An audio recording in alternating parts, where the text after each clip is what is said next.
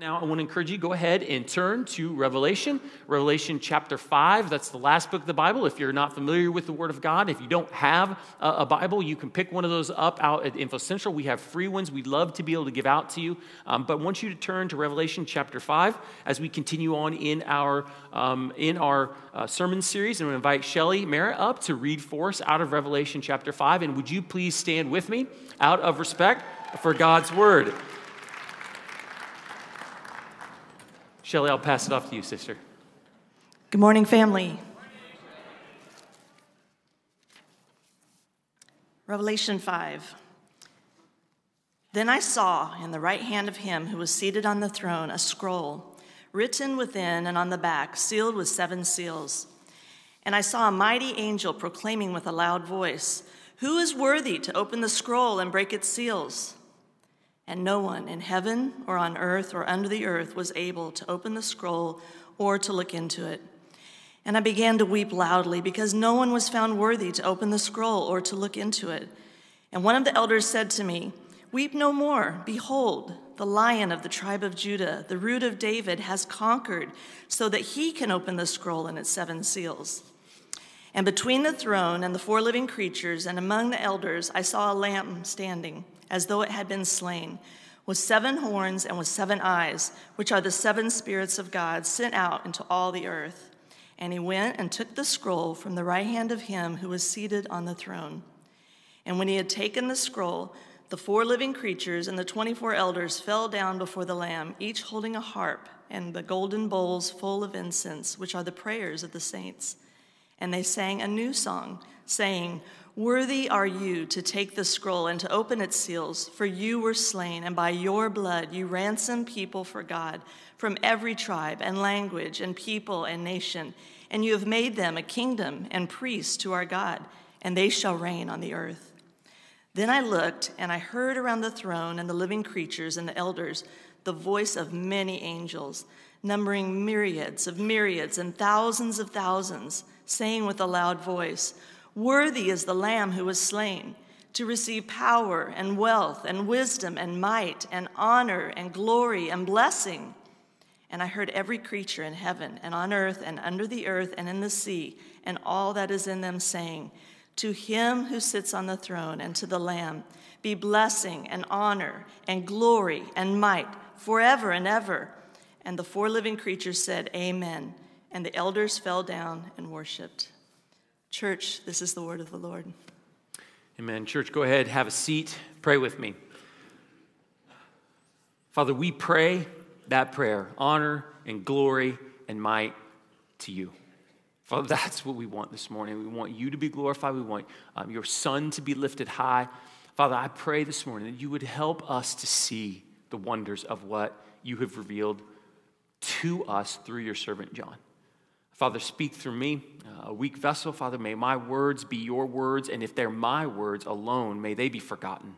Father, may they pass by and bear no fruit. But Father, we pray now as your people, we come to hear from you, not to hear from me or any of the other teachers that will be teaching the rest of our morning, but we want to hear from you. We want to be moved by you. And so, Spirit, we ask that you would move in us. Open our eyes, open our ears, do a work in us that we might be your people, that we might step into the things that you've called us to be. That we, as we've talked about so much in this series so far, that we might make the necessary adjustments to our lives to be faithful and obedient, that we might conquer. Father, we pray that you'd be with us, that you'd give us your favor, and pray and ask these things in your name. Amen. Well, some of you may wonder why Shelley got so much applause when she walked up. If you don't know, and I don't think she would mind me saying this, I didn't ask, but we are celebrating a lot of answered prayers for Shelley as she has just come out of a 100-day, a little longer than that, but a battle with blood cancer and has now gotten some phenomenal news from the doctors and is here with us. And so we're all celebrating that, and that truly is... It is an answer to prayer, and that's what I know we and Shelley want us to be reminded of over and over. This is the Lord's hand. It's his work. She didn't do anything in that process. He just worked in her, and so we're super grateful for the Lord to that, and we believe that he answers prayers, and so we always want to come to him. You know, last week we talked about entering into the throne room. We looked at the throne room and all that means for us. And I hope that over the past week or so, as you've gone through Monday, Tuesday, Wednesday, Thursday, and all the things that you have to go about in your day-to-day lives, that you've pondered and thought about what that means for you, that you've thought about what it looks like to orient your life in relation to that understanding that he is on the throne, that you've pondered what it means to hallow his name or to keep his name holy as you as a believer bear the name of the one who sits upon the throne through his son Jesus. Like, I've hoped that you've thought about that and you've wrestled with that and you've walked and tried to walk in that this week. And I know it may have been hard and you may have felt like you've failed at that at times, and that's why we come back to the table every week and we're reminded of the grace and the mercy of God. We know that's a challenge, but we're now given something even, well, I don't want to say even cooler, like we're given something equally as amazing as John continues on with the vision that he was given by the Lord. And now when you're reading the book of Revelation, whenever you see the terms, and then I saw, like, you need to pay attention. And I heard one scholar said, or I read one scholar who said that it's not so important what happens next as much as what John sees next. That is a big deal, that he's making transitions. And what does John see next in this vision? He sees the throne, and then he sees a scroll. He sees a scroll. In the right hand of the one who sits upon the throne, John sees this scroll. What is this scroll? What does it say? Why is it sealed? It's got to be important. It's in the hands of the Ancient of Days. So what is this scroll? We might ask. We might have all kinds of questions about this. But here's the thing about this scroll. While it seems like a mystery to us, this isn't the first time that we've seen this scroll. I've told you before that everything we look at in Revelation, we need to be mindful of where have we seen this before. And we've actually seen this scroll, it seems like anyway, in the book of Ezekiel chapter 2, but also in the book of Daniel. And that's what I want to look at this morning as we start this discussion in Daniel chapter 12. Because Michael tells Daniel that this angel Michael comes to Daniel and he says that there's going to be difficulty that's going to come at the end of days. And there's going to be a deliverance for his people when God will raise up everyone, some to everlasting life and some to everlasting contempt. And then, this is what is said in Daniel chapter 12, verse 4. But you, Daniel, shut up the words and seal the book until the time of the end. Many shall run to and fro, and knowledge shall increase. So, interesting, we see a sealed book. Now, don't let the book trip you up versus the scroll. There's a lot of scholars who think that's the same idea, but we're talking Hebrew and Greek and all these different things. But it looks like we see a scroll that's been sealed in the book of Daniel. And you remember, the book of Daniel, Daniel's seen all kinds of visions about what's going to happen in the latter days and what's going to happen for the people of Israel and even what God is going to accomplish as he walks down the path of history.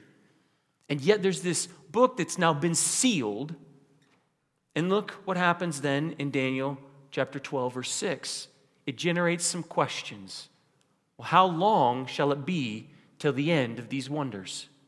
Daniel himself asks in verse 8, "Oh my Lord, what shall be the outcome of these things?" Like, these are legitimate questions, right? Like, okay, you've just given us this book, you've given us this scroll, you've sealed it up in regards to what's going to happen in the end days. Well, how long is it going to be?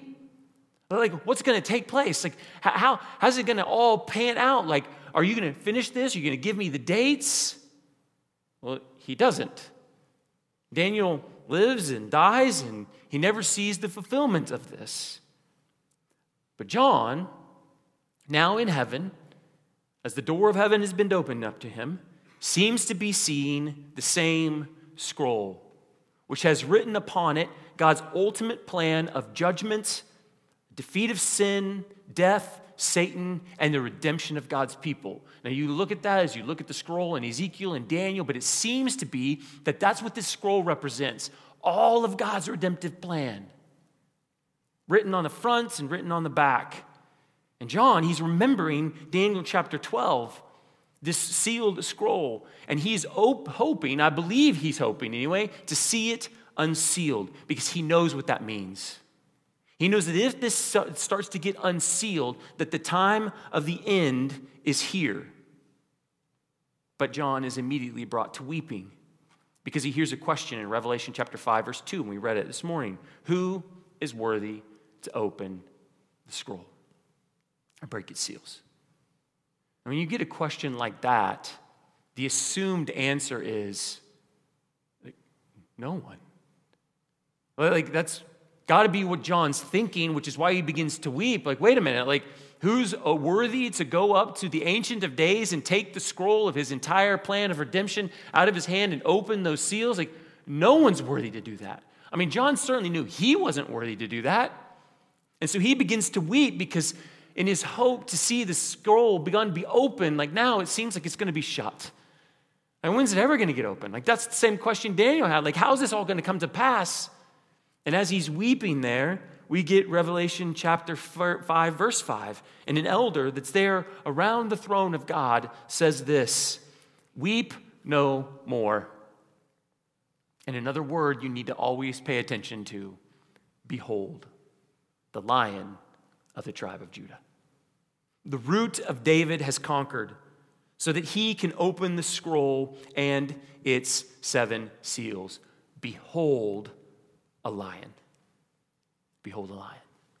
He sees a scroll. He wants it opened. He begins to weep because no one's worthy to open it. And an elder cries out and says, listen, stop weeping because behold a lion.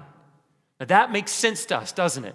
I mean, surely if anything's going to have the power to open this thing up, it's going to be a lion. But he goes and gives these titles, the Lion of Judah, and he gives the root of Jesse. And to us, we're like, most of us, if you've been around the church, you're like, okay, well, that's Jesus.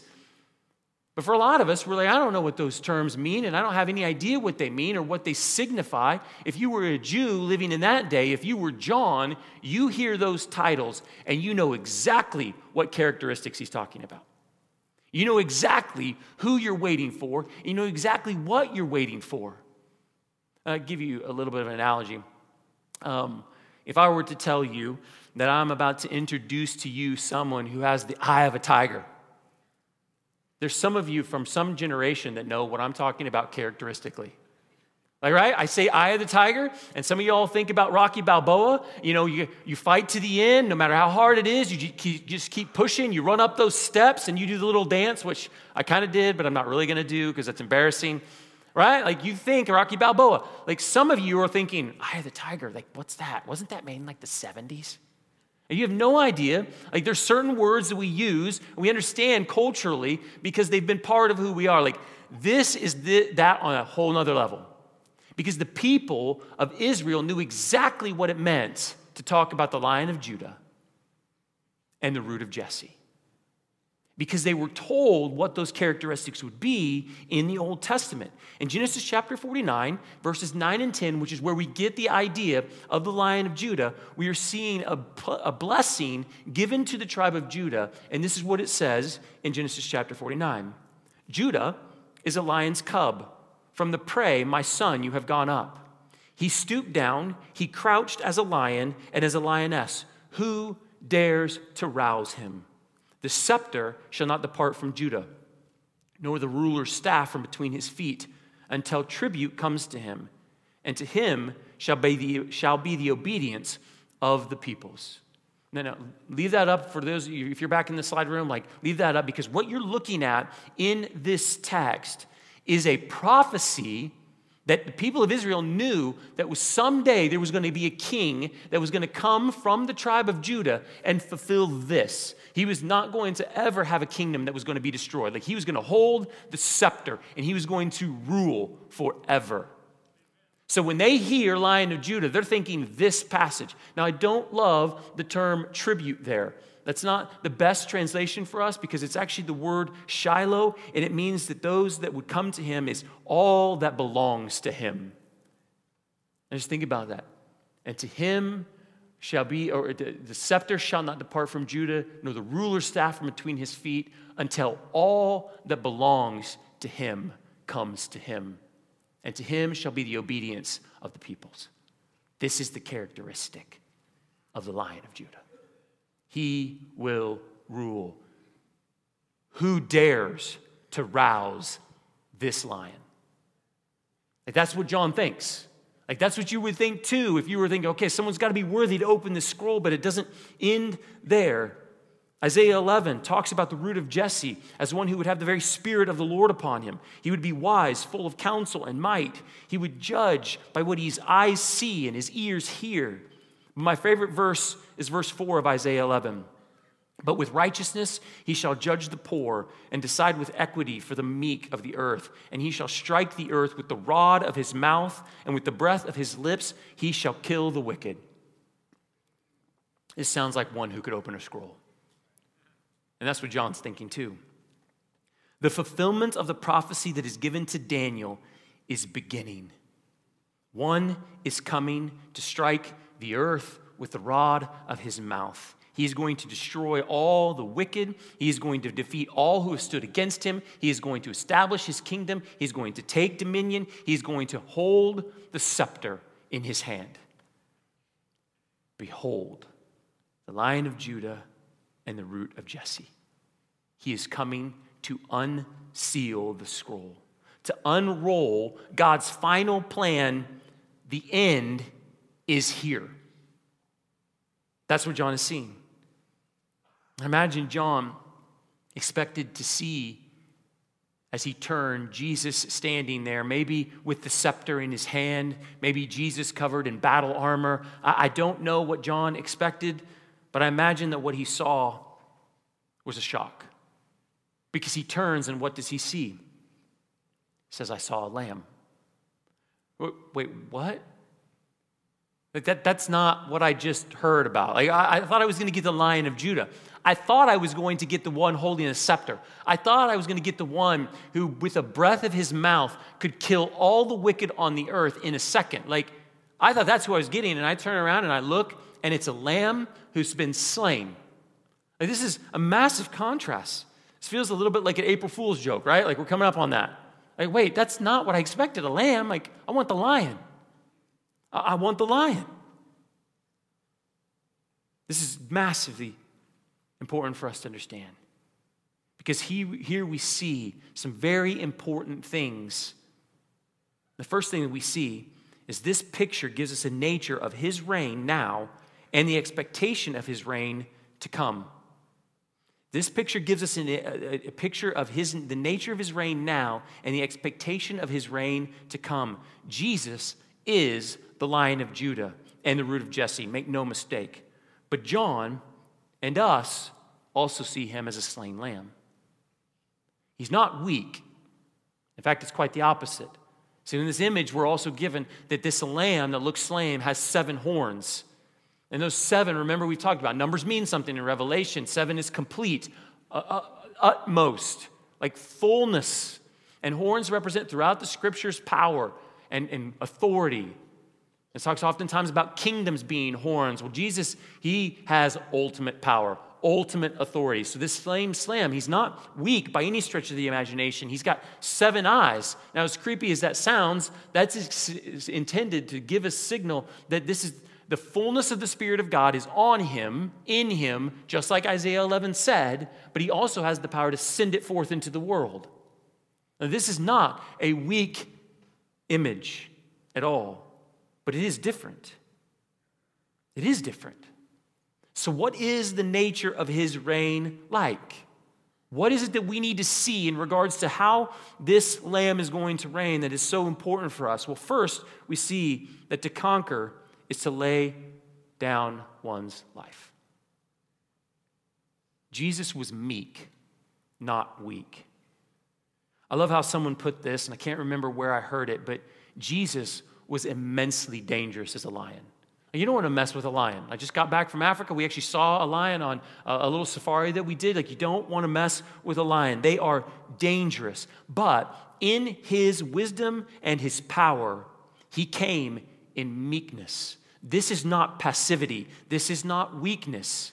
It is having the power, but choosing to keep the sword in the sheath. Don't ever forget that. That as Jesus is being led to the cross, it wasn't by lack of power that he was led to the cross. He had all the power in the world to say, I'm done. He had all the power in the world to say, come and get me, angels. All the power in the world to say, you're done, and snuff all of those people out of existence. But he chose to keep that power in its sheath. That is true power.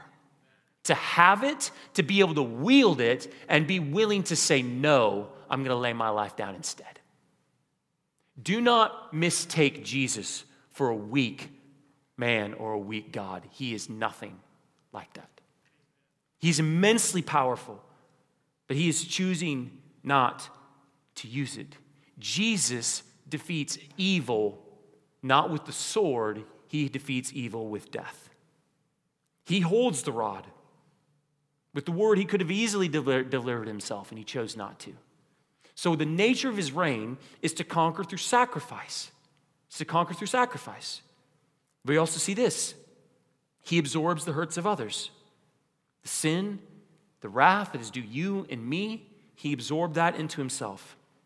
God made him who knew no sin to be sin, that we might be the righteousness of God. Like he chose in the midst of his power, all the power he had, to be led to the cross and then voluntarily absorb into himself the very debt and the suffering and the pain that I am deserved into himself. He didn't have to come to heaven. He could have stayed far away from the sickness and the brokenness and the hurts and the insults and the injustices of this world. He chose to step into it instead. He absorbed it. He walked with us as our God. Like he absorbs the hurts of others. Next, his conquering leads to dominion. He conquered as a lamb, but make no mistake, he will take the throne as a lion. History and life is a story of unworthy rulers in this world. Satan, death, other men having dominion over us. We are to have dominion as men and women over no one in his stead. No man is to rule another man as the ultimate authority. There is only one who is to have dominion, and that is Jesus. Only one who everybody is called to obey, that is Jesus. There's only one who everyone is to bend their knee towards, that is Jesus. Remember Genesis, that is what it was prophesying. Every time we assert dominion over someone else or live under the dominion of someone else, we find a need to be delivered. And Jesus is doing just that. Again, look at Daniel chapter 7, verse 13 and 14. And to him was given dominion and glory and a kingdom, that all peoples, nations, and languages should serve him. His dominion is an everlasting dominion which shall not pass away, and his kingdom one that shall not be destroyed. That is a hopeful verse, isn't it? This has been accomplished for us. The new song that we read in Revelation chapter 5, verses 9 and 10 recounts this. Jesus, you are worthy to open up the seals, to bring completion to God's purposes. You've ransomed for yourself a people. You delivered them from underneath the dominion of Satan and death and other ungodly men. Instead of slaves to these things, we are made a kingdom. We are given purpose as priests, which we will get to as we go on in this text. But we've been called to reign with him, not over other men, but over creation, as it's intended to be. The Lamb is the Lion. He conquered through death. He conquered through death. And listen, the hard part for us, and it was hard for John's people in his days, is that while we believe that he is the one who has dominion over all things, we still see wicked and evil people having dominion over others. Like we're still waiting for this to be finalized and done and over with. But that is a promise that is sure for us. Because here's what we know. Ultimately, Jesus is also the focal point of history, isn't it? George Eldon Ladd puts it this way in his commentary on the book of Revelation. He says, apart from the person and the redeeming work of Jesus Christ, history is an enigma. It's a puzzle. It's a mystery. It has no purpose. Apart from Jesus, there is no purpose to anything. History is pointless. History is pointless. This leads us to a second important thing that we see in this lion and lamb imagery. It sets the stage for the rest of the book of Revelation. Which is why, like last week, this is such an important part as we continue on in this study. Remember, at the beginning of our time, I pointed us to the fact that the sealing of the scroll was being taken apart, that it was about to be revealed. And remember what the angel said to Daniel in verse 12, or chapter 12, verse 4. But you, Daniel, you shut up the words and seal the book until the end of the time. It's supposed to be sealed until when? The end of the time. Until the time of the end. Jesus conquering through death and his resurrection and his ascension into heaven has placed him at the right hand of the throne of God. And John is now seeing the inauguration of the end. He's seeing the inauguration of the end. The rest of what we see in the days that we are living in and that which we have been in and experienced all of our lives, it's part of the process of his inauguration. The end from the time of Jesus is taking place. We're in that space right now. And there will be a day where he raises all the dead up, either to eternal life or eternal contempt. But in this time, we are in the end. So let me phrase it this way. Jesus is not stagnant in heaven. I mean, we oftentimes think of Jesus and we think, oh, well, when is Jesus' second coming? When is his second coming? And we have this picture when we say that he's just sitting up in heaven, waiting, doing nothing. That could not be further from the truth. Brothers and sisters, he's coming right now. He hasn't arrived yet. We should be waiting for his second arrival, his second advent, but he's coming now.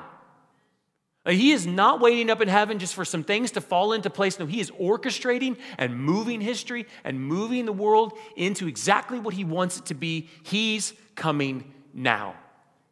And we will see that over and over and over and over and over again in Revelation. And so when we talk about the end times, like you're in the end times as defined by Daniel and John now. Now, that does not mean that there's not going to be an escalation as we get near to Jesus' arrival.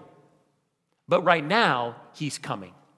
He is not stagnant. He's not just sitting up in heaven waiting for some things to take place. He is moving history. And what we're going to see is he is now peeling off the seals of that scroll.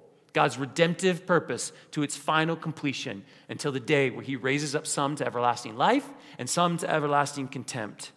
Don't miss this. So often the church is waiting for something to happen. We're waiting for more to happen. No, it's happening now. In our lives, in this moment. And it has been for 2,000 years. And again, it doesn't mean that things aren't going to escalate. But it does mean that now is not the time to just sit and wait. Next, this shows us how we are to conquer and how we are to overcome. You may hear all this and be like, oh, this is so cool. This is so neat. But how does this affect my life right now? How am I supposed to keep this? How am I supposed to actually live in accordance with this? Well, here's the part we get to that where we have to ask ourselves the question, are we as Christians willing to make the necessary adjustments in our lives to be faithful and obedient to what it is God is calling us to? In fact, we need to be reminded that if we are to reign with him and by him, we must reign as he does, conquer as he does. We have to follow his example. Let me start off with a quote as we get into this by Darren Johnson. He says this, and this is a profound statement. The cross is not only the grounds of our salvation, it is also the pattern of our salvation. It is the way of our salvation. If you want to conquer, you and I have to be willing to follow the way of the cross. This is the pattern of the cross, the pattern of dying. Will we then be willing to lay down our lives? Lay down our lives. This is a core and fundamental part of what it is to be a believer in Jesus Christ. He says it over and over again. Take up your cross, bear your cross. If you're willing, if you try to save your life, you're going to lose it. If you're willing to lose your life for my sake, you're going to find it over and over again. Like, if you want to conquer, there's only one way to do it, to die. Like, this is not popular in our day and age. This is not even popular in a lot of churches that you might have the opportunity to go to one day. Because the message ultimately oftentimes is that, you know what? Jesus loves you so much that he wants you to have your best life now. No, he doesn't. He wants you to die now. And trust him to raise you up in the last days. To trust him with your life now and then. This is a core and fundamental part of the gospel, and to lose it is to lose the gospel. Don't miss this. We are to lay our lives down. Lay our lives down to our desires.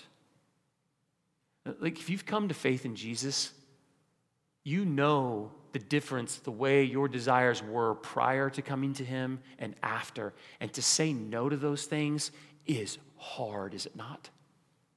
It is for me, because they feel natural, they feel right, they feel good. I have to die to them.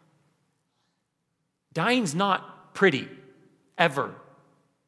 Ever. That's hard. Sometimes we have to die to our rights. We have to lay down our finances. We have to lay down our plans, lay down our relationships, lay down our time. The things that cause us to sin, the things that cause us to stumble, we're to lay those things down. Men in this room, will you seek to be immensely dangerous and powerful people who keep the sword in the sheath, and instead of trying to wield that power, you lay your life down for your spouses? You lay your life down for your kids. And young people, young men in this room, like, you're being given a message by our culture that to be a man in this world means to be passive and weak. You're to be powerful and strong, but in that power, lay yourself down for the weak. That's the vision that Jesus gives you. Don't listen to the world's vision. You take the vision that Jesus has given to you, and you become bold and you become strong, but you lay yourself down for those around you. This is fundamentally one of the most important things for us as Christians. We are to lay our lives down. Will we be a people willing to do it? And I know it's hard. Like, how do you do it practically? How do you do it practically? Maybe this week it's as simple as not listening to your desires and instead laying yourself down for your spouse. Maybe it's saying, man, I'm not going to use my finances just for my kingdom. I'm going to give to the kingdom of God. I don't know what it is. I can't give you a specific thing. That's for you and the Lord to work out between one another. But I would say this: don't go this week without trying to step into this. And you know what you will find? You cannot do it on your own. You need Jesus to be there with you. Because we can't lay ourselves down. Not the way he did. Not without his help. This is part of who we're to be. We can't conquer any other way. We cannot conquer any other way. Second, you can guess where this is going, but we are also to be the people who absorb the hurts of others. We're to step into brokenness, step into sickness, step into weakness. You know, coming out of Kenya, I was writing this sermon, and I was thinking about this week, and I couldn't help but keep in my mind these brothers and sisters who were walking into the brokenness and the sickness and the death of the slums for the sake of Jesus. Over and over and over again, day after day, absorbing the hurts of those communities when they didn't have to. They could have easily stayed distant from them. They could have easily written checks to try to help make themselves feel better. They could have stayed far away from the slums. They didn't have to go, but they chose to absorb the hurts of others and walk towards it. Will we? It is way too easy in this world, and I can say this because I've been guilty of it. When we see the suffering around us to simply just avert our eyes. I don't have to look at it. I don't have to look at the sickness and the pain and the death that is all around us. I don't have to look at the clear and obvious wreckage of sin in the life of my waiter or waitress when we go to lunch this afternoon. It's easier for me to avert my eyes and judge them than to think about the wounds and the brokenness that is there. It's easier for me to not look at the kids starving in Africa, to not look at men who are in prison or women who are in prison, to not look at the pain. It's easy to just avert our eyes and entertain ourselves. We are called to be the opposite of the world. And instead of avert our eyes, we are to turn our eyes and run towards it. Not for the sake of just causing pain to ourselves, but because we want to be like Jesus. And we want to be with Jesus. Will we be a people who are willing to absorb the hurts of others, the pain of others, for the sake of the gospel? I'm so glad Jesus was.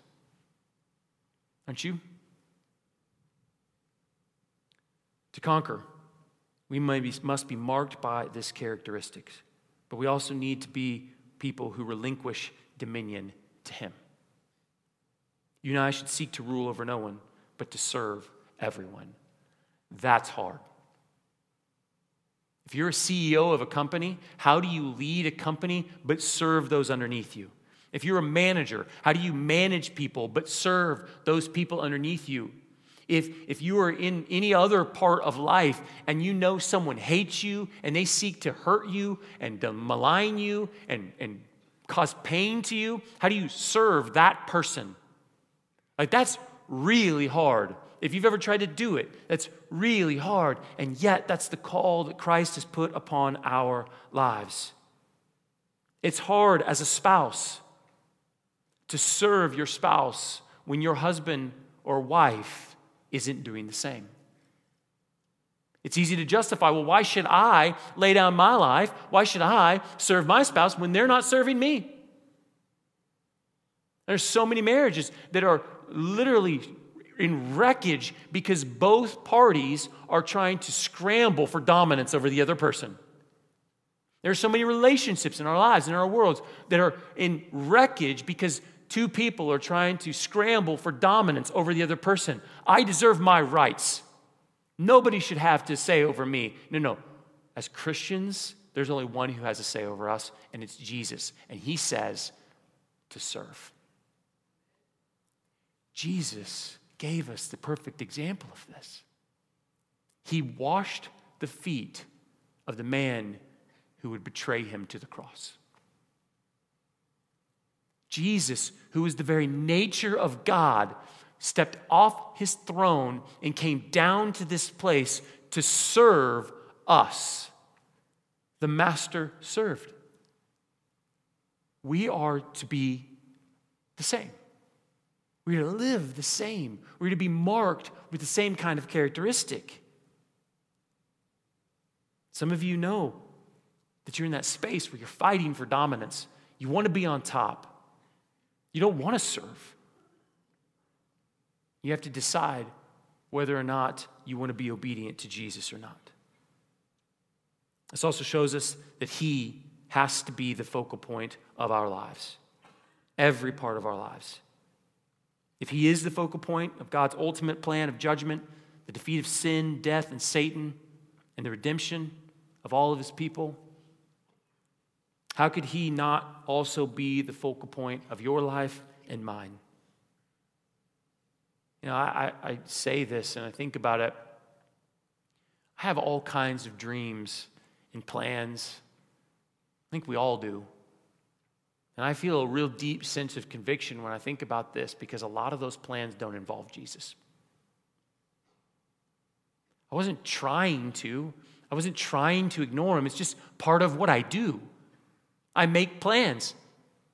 I'm not trying to be bad. I'm not trying to be immoral. I'm not trying to ignore my Lord and Savior. But I just make plans. I just have dreams. And so often He's just not there. We have to take those dreams, take those plans, and we have to leverage them and turn them to fix their attention upon Jesus. This does not mean we don't have fun and we don't enjoy the life that God has given to us, but it does mean he needs to be the focal point of your dreams.